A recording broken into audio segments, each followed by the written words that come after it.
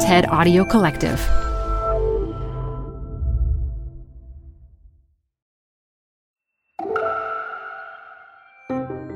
You're listening to TED Talks Daily. I'm Elise Hu.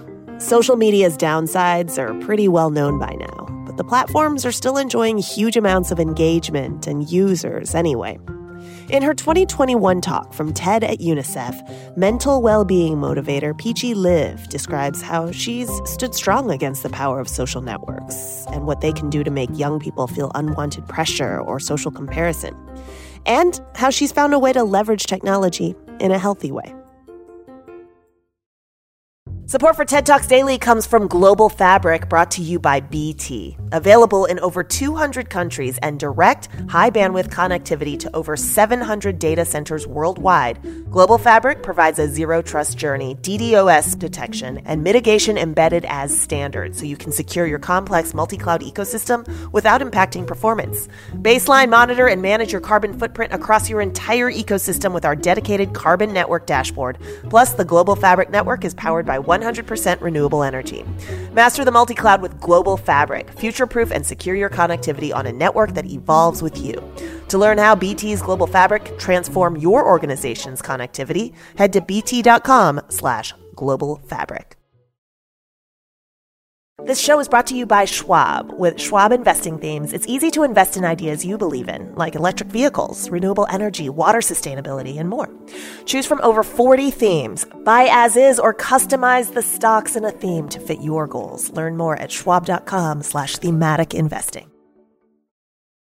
When I was 12, I had a dream to tell 1 million young people that it is possible to close the gap between how learning should feel like and how it actually feels. All my friends went to school out of pressure to compete in gaining the highest grades, which leads to depending their self-worth on numbers, normalizing cheating, and hating school. I had this mission because I wanted young people to fight for our right to have an education that encourages us to learn out of internal curiosity instead of external pressure, and one that feels rewarding, fun, self-fulfilling, and collaborative. So I thought, if I could talk in front of 1,000 people at a time, I would just need to do that 1,000 times, and then I would reach 1 million people, right? Until I realized that I could reach millions of people all at once online. For me, realizing that felt like finding a superpower. That's when I started my journey as an educational content creator and change maker.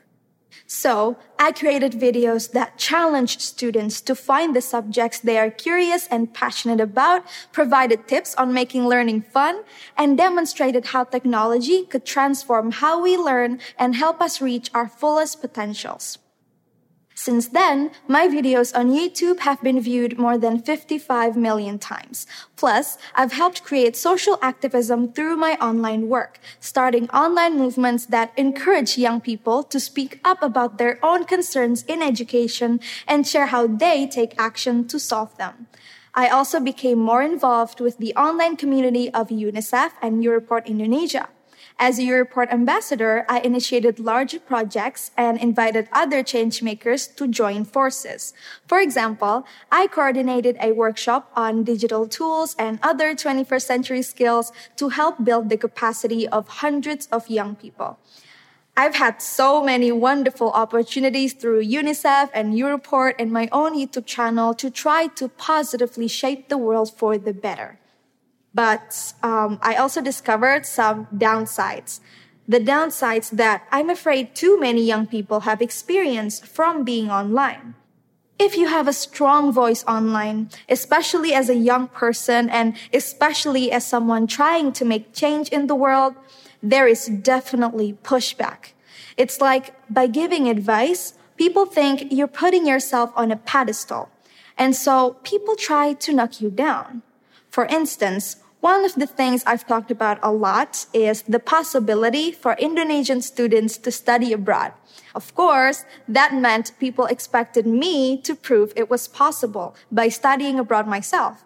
And I really wanted to. Although I got into my dream university in Canada, I didn't get the scholarship I needed to afford attending. And when people kept posting online saying things like, "Why are you not in Canada? That's why you shouldn't be dreaming too high," I felt embarrassed and so insecure about myself. Whether you have 1 follower on social media or 1 million, you've probably known this feeling. Or maybe you don't post the truth about your life because you're afraid to be judged. I think the first part of the solution comes from within. It starts with self-awareness. When we feel pressured by a certain expectation imposed by others, it usually indicates that that same expectation is also coming from within us. I was disappointed in myself and sad that I couldn't live up to my own expectations. I realized that I expected myself to be an excellent role model who could prove that everything is possible, which is the actual source of why I felt this massive pressure in the first place. The other part we need to work on inside ourselves is self-acceptance, which means embracing our flaws and failures as important parts of what makes us human. Through time, I was able to accept that I am allowed to make mistakes, that the only people who don't fail are the people who don't try.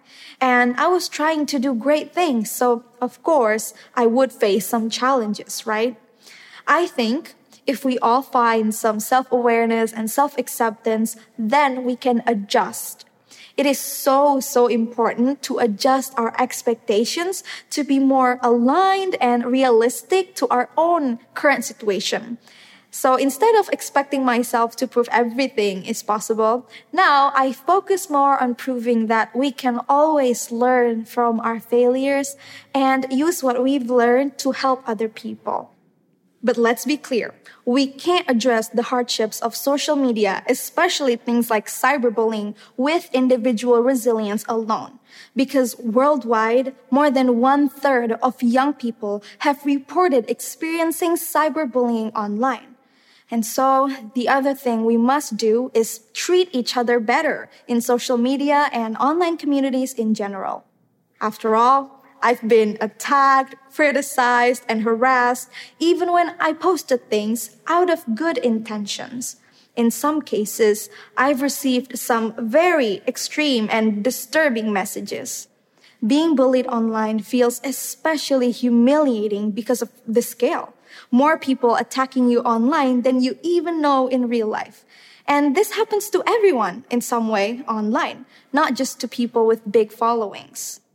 So I really think if we want better online spaces, we have to each play a role in creating them by committing to treat each other with kindness and respect, even when we disagree. So before we leave a comment, we should always ask ourselves, how would I feel if I were the one receiving this comment? And if you are being harassed or bullied online or offline, please ask for help and support. Being resilient does not mean we have to face things alone. We could be vulnerable at the same time, reaching out and talking to trusted people like our parents, best friends, teachers, or even psychologists. In my case, I told my parents what I was going through, and they kept me strong in resisting the urge to quit social media. I also went to a psychologist to help me overcome the mental health issues I faced due to cyberbullying. She suggested that I take a break from social media to ground myself instead of quitting for good. And that was actually great advice. It helped me gain some important perspective. To be sure, there are bigger dynamics at play that require the leadership of social media platforms and the government to make sure we're as safe as possible online, especially in the case of kids. These are complex issues, and while we can work as individuals to be more resilient and as communities to be more kind and careful with each other, systemic problems ultimately need systemic solutions. These technologies are our future, and we need to make sure that future is healthy and safe for us. In the end, for me, when I took a break from social media, it helped me to really reflect on why I do this, why I use online tools to educate and engage my peers. And I realized my motivation used to be extrinsic, wanting people to be helped and be inspired.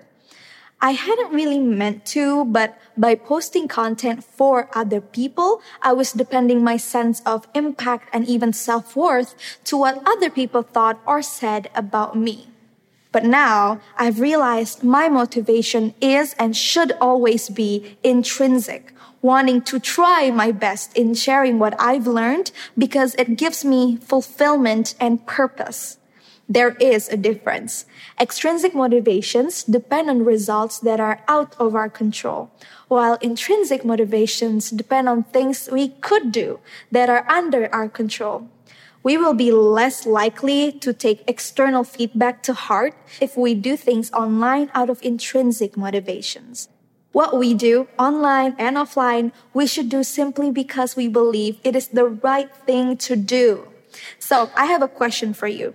What's your personal mission for being on social media? And what will you do to fight for it? I would love to see more young people becoming catalysts of change by harnessing the power of social media. And do so not by sacrificing our mental health, but by being equipped with self-sustaining tools and engaging on platforms that are nurturing and strengthening for individuals and our world. I may not be going to Canada, but I am going to the future, no matter what. Technology is my generation's tool to fight for the future we want to see. It should help us, not hurt us. Thank you. TED Talks Daily is hosted by me, Elise Hugh, and produced by TED. Theme music is from Allison Leighton Brown, and our mixer is Christopher Fazy Bogan. We record the talks at TED events we host or from TEDx events, which are organized independently by volunteers all over the world. And we'd love to hear from you. Leave us a review on Apple Podcasts or email us at podcasts@ted.com. The best place to see stars is at home with Prime Video. Get everything included with Prime, like Mr. and Mrs. Smith, starring Donald Glover and Maya Erskine. Rent or buy hits like Mean Girls, starring Renee Rapp. Or add-on channels like Max for the HBO original Curb Your Enthusiasm with Larry David. You've never seen so many stars in one place. Prime Video.